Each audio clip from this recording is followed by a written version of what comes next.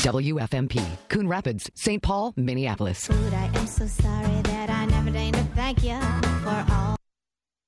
It's time for Dishing Up Nutrition with licensed nutritionist Darlene Kvist. Each week, Darlene explains the connection between what you eat and how you feel. Stay tuned to hear practical, real-life solutions for healthier living through good nutrition. Dishing Up Nutrition is brought to you by Nutritional Weight and Wellness. Slow down, you move too fast.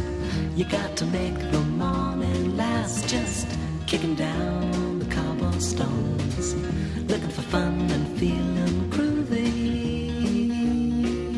Well, welcome to Dishing Up Nutrition, brought to you by Nutritional Weight and Wellness, a company specializing in therapeutic nutrition counseling. I'm Darlene Kvist, licensed nutritionist, and thank you for listening, and thank you for telling your friends and family about Dishing Up Nutrition. You know, here are some startling facts. In the U.S., we are now seeing an epidemic of obese 6-month-old babies. You know, this study was reported in Obesity 2006. Think of that. 6-month-old babies are now obese, and not just one or two babies, but an epidemic of obese babies. So, you know, today, stay tuned because we have a lot of very interesting and kind of rather shocking information to share, and a lot of research also to share. So joining me today as our co-host is Cara Carper. Cara has her master's degree in holistic health, sees clients in Wayzata, Woodbury, St. Paul. And Cara, here is another interesting fact. If a person drinks one 12-ounce can of soda a day, they can gain 15 pounds in 1 year. Think of that. If you do 2 cans a day, you can gain 30 pounds in 1 year. Unbelievable. It is. And even more shocking, Dar, if you drink a big gulp daily, and that's 44 ounces of soda, you can actually gain 57 pounds in 1 year. Isn't that amazing? For 44-ounce soda every day. Yes. So, you might ask, why are so many babies that I was talking about obese today? And many of the babies' formulas contain up to 50% sugar. And more than 30% of that formula is often high fructose corn syrup. And when we take in high fructose corn syrup, our bodies turn it into body fat. And even babies can get obese. Isn't that that's kind of shocking, isn't it? Yeah, I don't remember hearing about that, 10, 20 years ago. No. This is a new epidemic. It is. Well, and speaking of soda not only makes people gain body fat, but it also sets us up to wanting another one and another one. And we call that the I can't stop with just one syndrome. So whether it's a soda, a cookie, or one glass of wine, it's in the chemical dependency world, we call that addiction. We feel kind of out of control. We just can't stop with one. It's truly an addiction. We've wanted to explore the addiction that people have to soda, chips, cookies, and other refined foods. So we're really pleased to welcome an expert in this field of refined food addiction. And I think we have Joan Iflin on the line, who is the founder of the Refined Food Addiction Research Foundation. And I was so pleased to attend her presentation at the American College of Nutrition. It was the 50th annual conference this past October. And so, Joan, welcome to Dishing Up Nutrition. I know you've been interested in refined food addiction for many years. Now, welcome to the show, and tell us a little bit about your background and kind of what you're hoping to accomplish by having a refined food addiction as looked at as and recognized as a real disease. Well, thank you, Dora. Thank you. We're so glad you're on the line. Yeah. We never know if it's going to work. Oh, yes, I'm here. I'm certainly here. I've been looking forward to this since I met you. Well, this is great. Thank you for being on with us today. Yes, I'm delighted. I think that the main goal of the research and the public awareness is for people to have the right information to go through a withdrawal and see if their cravings go away, if the brain fog goes away, if the fatigue goes away, and give them a chance to experience life without refined foods in their system. It's a marvelous experience. It's delightful. It's exhilarating. It's thrilling. It's like winning the lottery when all these refined food related conditions just start disappearing. Things that we thought were genetic or that we were going to have our whole lives, they just start evaporating. So my goal is to have everybody at least have the chance to have this marvelous experience. So I know we see this, don't we, Cara? All the time when our clients, often when they come back after 2 weeks, they just feel like they're new people, don't they? They are. Yeah, and I think people have to give themselves a chance, too. It might not be 1 day or 2 days. Right. It's a 4-day withdrawal. And that's something that I really like talking about because it is a withdrawal. And there are distress symptoms. There's headache, there's stomachache, there's disorientation, there are intense cravings. And I think if people knew that it was a 4-day withdrawal, they would hang in. Yes. But by the time they get to day 2 or 3, and certainly by day 4, and day 4 is the worst day, they are ready to give up. But I think if they knew it was 4 days, just out of curiosity, they would hang in there. And also, if they knew that they could buffer some of those withdrawal symptoms with fruit, they would be able to hang in until that marvelous 3rd or 4th or 5th day when they sort of pop through the brain fog and the fatigue and the cravings go away. So, Joan, when you're thinking and talking about refined foods, maybe just give listeners some of the things that pop right into your brain. Okay, well, the first thing is to know, I think that there is very strong evidence for 6 classes of refined foods. And we have a bit of early evidence that when they are combined, they are more addictive. So the 6 classes are sugar and sweeteners, flour. So now, sugar and sweeteners. Let's just talk about sweeteners. Okay. So you mean, what do you mean? Well, I use that term so that people don't think that I'm just talking about sugar. There are about 100 different forms of sweeteners on the market today. So we're talking about mannitol and sorbitol and dextrose and maltodextrose. And we're talking about evaporated cane juice and of course, high fructose corn syrup. I was very glad to hear you talking about that, as well as sugar and raw sugar and brown sugar and molasses. And what syrup. about sugar alcohols? Absolutely. I mean, they're all sweeteners. And the good analogy here is suppose you have somebody who's coming off of beer or alcohol. They've become an alcoholic and they need to abstain. Well, addiction counselors adamantly do not recommend near beer or, non-alcoholic wine for that population because it does activate the addictive pathways in the brain. Yes. So any kind of an association, any kind of close conditioning, it's the same reason we don't send alcoholics into bars. Even if they were drinking water, there are place triggers. So we really I feel strongly, and there's good evidence for this, that a person needs to really look at the whole spectrum of any kind of sweetener, anything that's been condensed. And some people need to also look at the high sugar fruits. People lose control over bananas and papayas and grapes and cherries. So there are degrees of safety in this recovery program. And I call it playing near the edge of the cliff because we don't want to relapse. We don't want to activate those addictive pathways. So the further away we can get from the edge of the cliff, the further we can stay away from relapse, the more successful our programs are going to be. So, Joan, when we're talking about sugars again, because, you see all the, we keep getting the message out there in the media that diet pop is just fine. No, There's a great study done by a researcher in France where he got rats addicted to cocaine, to sugar, and to saccharin.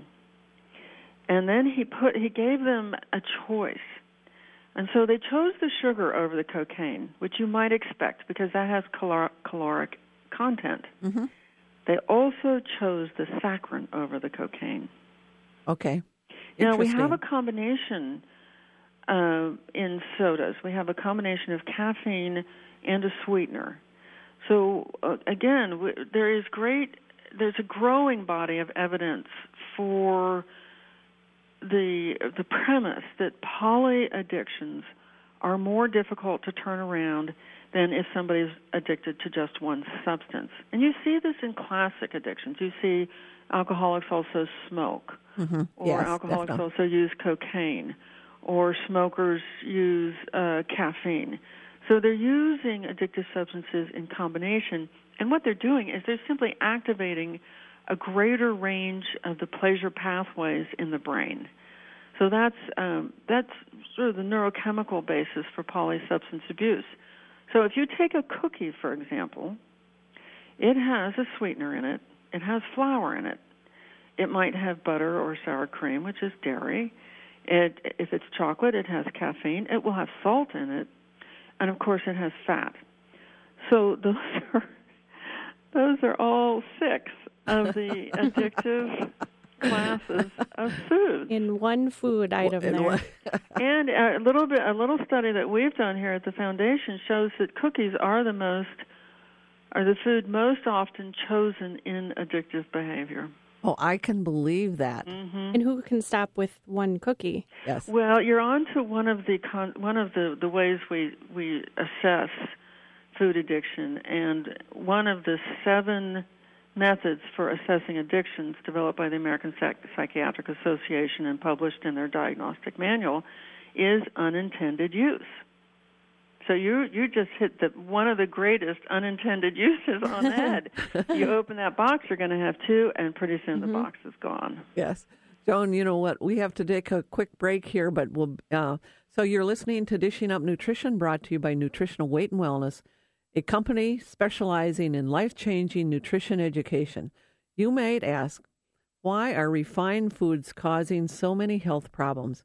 Well, if you look at the labels on most breads, pastas, bagels, chips, pizza crust, you'll find only 1 or 2 grams of fiber. Today, the average person consumes 12 grams of fiber per day. In the past, they consumed 150 to 300 grams of fiber per day. So why is fiber important, and why have food companies taken the fiber out? When we come back, Cara is going to share that information. So we'll be back in a minute. FM 107.1. Laugh along. I'm over your lies, and I'm over your games. I'm over your asking me. Welcome back to Dishing Up Nutrition. I'm Cara Carper, nutrition educator and nutritionist, and I'm here with Darlene Kvist, licensed nutritionist. Joining us is Joan Ifland, who is an expert in refined food addiction. Before break, we were looking at the amount of fiber in food today compared to 150 years ago. Well, fast food is one thing that is actually fiber-less food. Uh-oh, did we lose Maybe. Joan? Are you there, Joan? Hopefully she'll call right back. Yeah, she will. Well, fast food has no fiber. And what food companies do is they remove the fiber to make it more shelf stable. So what that means is that it can sit on the shelf for a longer period of time and not spoil. So fiberless food is fast to eat and fast to cook. So, think of a saltine cracker. It kind of melts in your mouth without chewing. No fiber. And then think about a celery stick. That's got tons of fiber. So, have you ever overeaten celery? So what about a saltine cracker? You open a sleeve of saltine crackers and you put butter on them.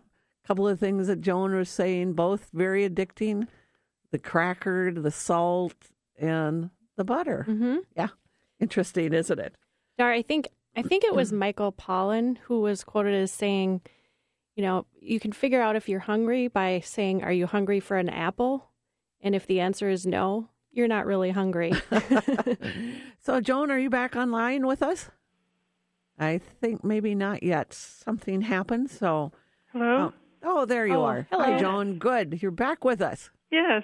Great. Okay. So, I think somehow we lost connection there just for a little bit, but Well, we're glad you called back. Yep. Thank you. Thank you. Well, Joan, we were talking earlier in the show about sweetened beverages and soda, and I believe you wrote an article earlier this year about sweetened beverages, and I'm wondering if you can share the connection that you found with soda and juice to diabetes. Yes, this is a wonderful research done by the Harvard School of Public Health, Frank Hugh and Walter Willett.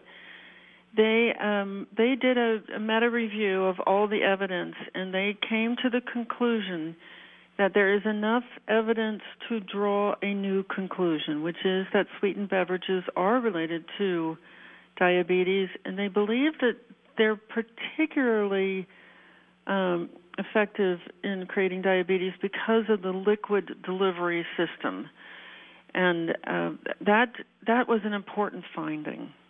So, when you're talking about that, do you remember, was it like a 20% increase or was it, an 80% increase in the I don't remember. Oh, okay. Well, the way those meta-reviews work is that they have very stringent criteria for the studies that they selected, and they just read each study.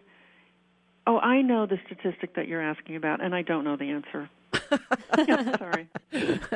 Well, we did our homework, and we know what it was. It was 83% increase. Okay. A higher risk of developing diabetes for the people that drink sodas. Well, it does soda. make us wonder. I mean, we can also talk about public policy issues here. It was so clear and such a prestigious, accountable institution. It's the Harvard School of Public Health. Why does one school in this country have a soda or sweetened beverage machine in the school? Exactly. So that's just, there's my plug for public policy. Well, we agree with you there. Well, and on the topic of developing diabetes, there's also the chance of gaining weight, right? Oh, it's not, yeah. And the thing about a soda, I think it's quite similar to a cigarette in terms of how long it lasts in the body. So people use cigarettes periodically through the day. You had a pack-a-day habit. And now there are people with a pack a day, a six-pack of soda per day habit. Wow, that's a great comparison. Well, it's because there's a lift and then a crash. There's a high and a crash. And people reach for addictive substances in the crash. They reach for addictive substances to avoid withdrawal. And that's another of the 7 criteria. That's are you using a substance to nourish yourself, or are you using a substance to prevent a negative consequence? So people have reported to me that they will pick up a soda to calm themselves so that they're not agitated or they're not irritable. That's not a nutritional issue. Or they'll pick up a soda because they need an energy boost. And of course that's, it's contrary because you get that energy boost, but then you're dropped off to a point lower than where you started. So it's a powerful addictive delivery mechanism, those sodas. Well, even, Joan, when you're talking about it, people will pick up a soda or a cookie or whatever the addictive substance is, and to feel more calm. Mm-hmm. Mm-hmm. But it isn't very long to last very long, is it? No.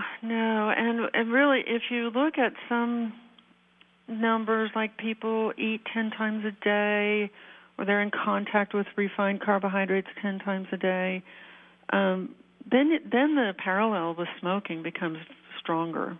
Yes, mm-hmm. I can see that. Mm-hmm. It's an addictive pattern of use. Mm-hmm. Grazing. Yes. We call it grazing, but it's very much like smoking. Yes. Very interesting. Very, yes. Mm-hmm. So, go ahead, Well, Car. Dar, we were, I know before break we were talking about diet soda, And Joan, you were referring to a study where the soda had saccharin. But we're just wondering, because there's so many diet sodas out there that have aspartame.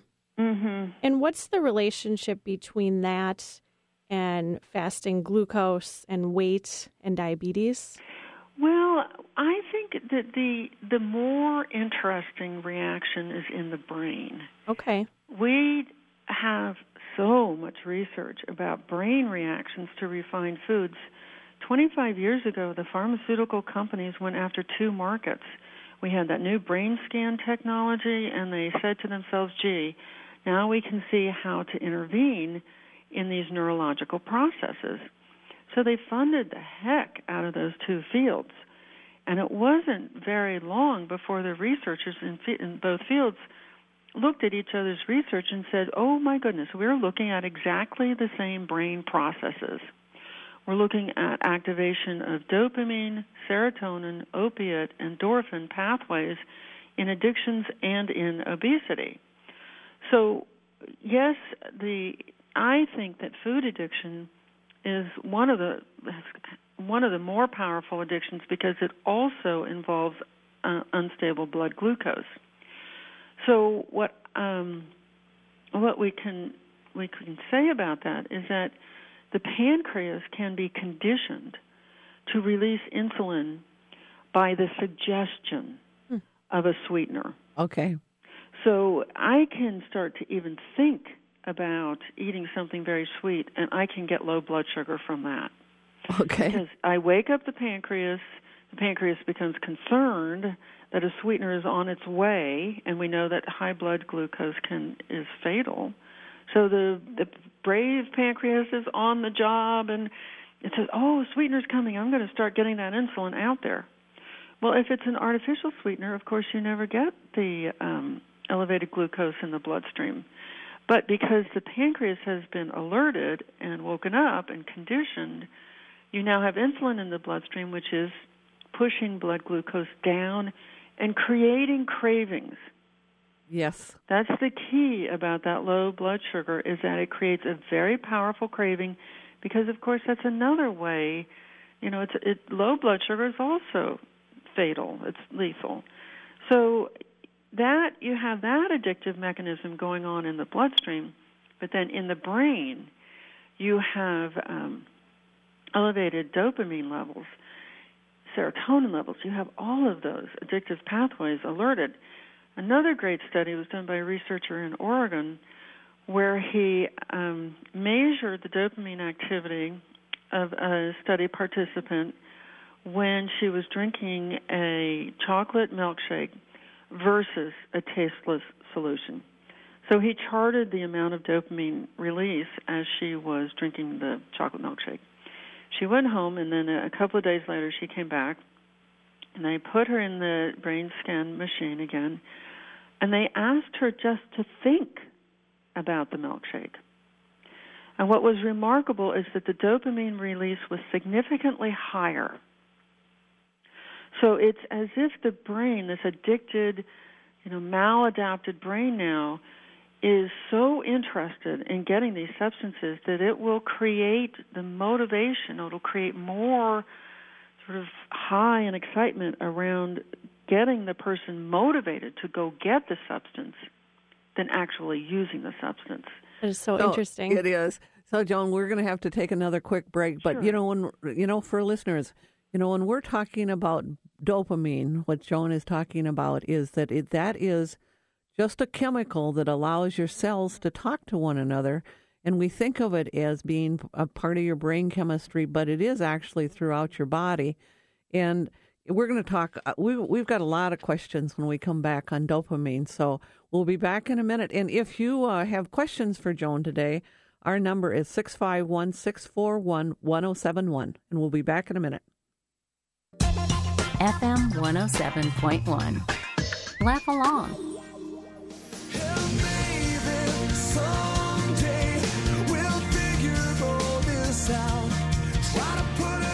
Welcome back to Dishing Up Nutrition. We're having a great discussion today about food addiction. It's just so interesting. with our guest Joan Ifland, who's the founder of the Refined Food Addiction Research Association. You know, as I work daily with clients, I'm continually made aware of the struggles people are having about their eating. I kind of leave every day kind of going, wow, it's amazing the struggles people are having. You know, when we realize the simple fact that refined foods never lead to any satisfaction, you know, and it's like clients, they blame themselves and not the food companies for their out of control eating, basically. Yeah. You know? And so, Joan, while we were on break, we were told that someone called in and you had mentioned there are 6 addictive food substances and sugar's one of them. And they're just wondering if you could repeat the other 5 for us. Sure. So sugars and sweeteners are the first. Flour. Any carbohydrates that's been ground into a powder is a flour. Caffeine, salt, cooking fats, and dairy. Okay, thank you. I know that's everything that was in the cookie. Right? So when you say, Joan, when you say cooking fats, are you talking about olive oil or are you talking about Crisco? Well, I'm really talking about fats that have been heated to a high temperature. There's something that happens to the molecular structure of the fat, and the body does not derive satisfaction from it. So it seems like it leaves the person craving.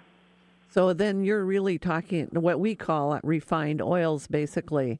Yes. Yeah. Like okay. vegetable oils. Yes. Yeah. Yes, and even some animal fats. We'll hear reports of people who sit down to a steak and they eat the fat and leave the meat. So it can be also an animal fat. Okay. And butter, you know, certainly sour cream, cheese, ice cream. There's certainly the high-fat dairy. Those cause problems for people. They, you know, and the way I think about this is I look at the 7 addictive behaviors, and then if I see that people are choosing a particular food when they're in those behaviors that indicate loss of control, then that is the methodology that we're developing to distinguish addictive from non-addictive foods. And then we get this great correlation to the national consumption patterns. So the foods that we see being selected in addictive behavior, eating behavior, are also the foods that appear to be leading the obesity epidemic. Okay. Makes sense, yes. So we have a couple of callers on the line. Sure. Good morning, Shar. Welcome to Dishing Up Nutrition, and thanks for waiting for so long. Well, you know, thank you so much to Nutritional Weight and Wellness. I was the one that called with the parathyroid problem. Yes. And I met with Wendy, and I went off of all dairy, sugar, everything that you just mentioned. I was already off of caffeine, and I've never really liked sodas. But it's changed my life, and I only saw her November 25th. I know you just called in. And I'm so proud that I can leave all these things behind because sugar was a treat from even from my grandma. Okay. She'd make cookies and donuts, and to break those darn grandmas, they'll get you every time. You're a no, grandma. I try not to do that with my grandchildren now. But I can't tell you how proud I am of being so strong. I went through Thanksgiving, not a piece of pie, no Jell-O, congratulations. Good nothing. for you. I That's feel hard. so good. You know, I think it is because you are feeling so good, and that's what always keeps people eating right. It really- Exactly. And I've tried to do it on my own, but that 2-hour session with Wendy really gave me the information that I truly, truly needed, and I like my little notebook of information. I've shared it with other friends of mine, too. And Well, thank you so much. I just thanks, love Shar. this show, and you've made such a difference in my life. Thank you very much. We that's a appreciate the great call. Okay, thank you. Yep. You know, and I think Shar has a good point. Is she needed the information. She needed to meet with someone, and she really needs, you know, in a month or so. It's like people need support and follow up and encouragement, and because all these, look at those 6 addictive foods. They're all over, aren't they? I mean, they're every place. every fast food restaurant serves some combination of those 6 substances. Exactly. If you take away the appearance and just look at the ingredients, they're all combinations of those 6 substances. The interior aisles of the grocery store have products that, 98% of them have those substances in them, and it's getting worse. It is getting worse, yes. Products that used to have, you used to be able to find good examples that didn't have a refined substance, now do, like mustard. Mustard used to be about 10% sweetened, and now it's about 90% sweetened. Oh, my gosh. So it's becoming more and more difficult to find products in the grocery store that don't have refined ingredients. So, Joan, let's take another caller here. Mm-hmm. Good morning, Greg. Welcome to Dishing Up Nutrition. Greg? Yes, here I am. Good. You have a question, right, or addiction? Yes, I'm very familiar with a lot of the sugar addictions and flour and all those types of things. And my wife and I are really good with our family and our kids about keeping pretty solid on these, away from these types of foods and on to whole foods. But I have a severe addiction to coffee. I have a tendency every morning I can't really do anything until I have my cup of coffee. I typically have 1 or 2 cups of coffee a day, and typically in the morning. What are your viewpoints on caffeine and coffee addictions? Well, I advocate tapering. So the first morning you make your regular coffee, but you substitute a tablespoon of decaf coffee, and then the next day 2 tablespoons substitute, and go on, and so on until you get to 100% decaf, and then you start tapering off towards an herbal tea. And it is, even when you take that last sip, it's a pretty difficult withdrawal. It's not that 4-day withdrawal of refined carbohydrates. It's more like a 3-week withdrawal, and you're really sleepy the whole time. It's less severe, though. The headache is less severe. You can take caffeine in a tablet form to transition off the caffeine so that you break that association with a hot drink. But the remarkable thing about finally getting off of caffeine is that when I remember for myself, when I woke up the morning that I had finished withdrawal, I was alert and ready to go. And I thought that when you wake up in the morning and you're sleepy, it's because you're waking up in the morning. Well, that wasn't the case. I was waking up in the morning sleepy because I was in caffeine withdrawal. Okay. So actually, after getting off caffeine, I was much more alert, much more energetic. So caffeine is it's a false friend. I think that's great. I mean, your answer was just great, Joan. It's just going to take a lot, 3 weeks really to get off of it. 2.5 to 3 weeks. Yep. And that sounds great. You know what? We have to take another quick break. You're listening to Dishing Up Nutrition. If you want to learn more about real food, join us this January and take our Weight and Wellness series. Starting the week of January 11th, we'll have classes in 12 convenient locations. We're bringing the classes to your community for your convenience. We can even bring them to your workplace. Just ask us. As nutrition educators, we understand the seriousness of our nation's health crisis. Real food is the only real answer. So check out our website for a location near you, weightandwellness.com. Here's a great comment from a class member in our last series. And this is what she said. No question, this was the best $225 I ever spent. There is not a person alive that would not benefit from this series. And we'll be back in a minute. Living life out loud on FM 107.1. Laugh along.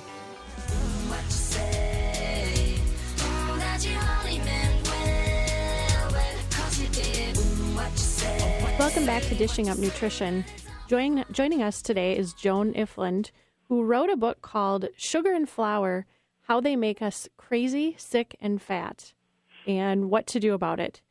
So, Joan, before we get too much further into the show, can you tell people how to find your book, and if they want more information on your research, what your website is? Okay, thank you.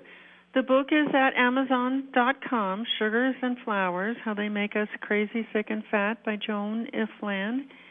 I have two websites. I have a commercial website that really focuses on how to work the food plan, and that's sugarsandflowers.com. And then for the science, which I think is fascinating, people can go to refinedfoodaddiction.org. If they want help with food addiction, they can go to foodaddictionprofessionals.org, and that's the website of the Society of Food Addiction Professionals. And so are there lots of ways to get help. Thank you so much. Are there professionals throughout the country for this? Yes. There are. It's so interesting, but really in the early 1990s, food addiction was treated in hospital settings. And then someone wrote an article saying the disease did not exist, and the insurance companies seized the opportunity to stop paying for it. Oh, what year was that? This was in the early 1990s. But the practitioners from those hospitals went out and became solo practitioners. So are they tend to be nutritionists, or do they tend to be? Well, it's all over the lot. Okay. There are MSWs. There are. It seems like we better join. Yes. So last year, about this time last year, we formed the Society of Food Addiction Professionals. They've all just been working independently, but they know each other. And we had our first conference last January, and we looked at promising practices in the field. We had a number of different panels. This year we're doing something so exciting. We are going to develop the descriptions of the 7 addictive behaviors as they manifest in eating. So this will be material that we will use to write an assessment manual, so that we can begin to migrate this knowledge and experience and expertise out of this group of food addiction professionals and into mainstream health professionals. So it's a very, very exciting conference this year. It'll be at the end of January here in Houston, and anyone with knowledge or experience with food addiction is very welcome to attend.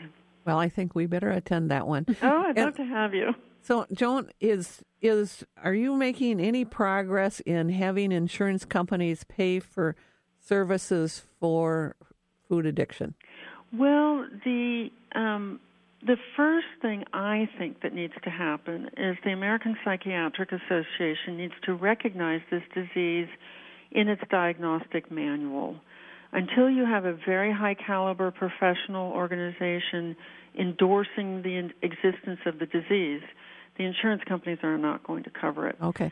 So we do have Nora Volkoff, who's the director of the National Institute of Drug Abuse, has done some of the most brilliant research in this field. And she is, I understand, she is working to get some of that research translated into diagnostic material. So, it's just like tobacco research. There was a 20-year period in there in the 1970s, 80s, early 90s when a tremendous amount of very strong research was being generated, but it was not reaching the public because the tobacco companies were forced off of TV and into print.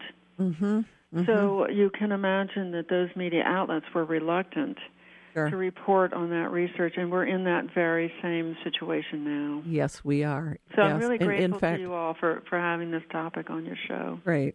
So, Joan, we have to take another quick break. You're listening to Dishing Up Nutrition.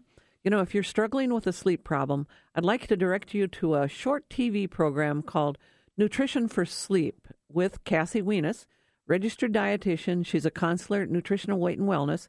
And you can catch this special sleep show on Channel 15, that's Suburban Channel 15. Look for Knowledge for Wellness. This show will be broadcast on Tuesday, December 8th at 6 p.m., and then it's going to be rebroadcast Saturday, December 12th at high noon. So we'll be back in a minute. Living Life Out Loud on FM 107.1. Laugh along.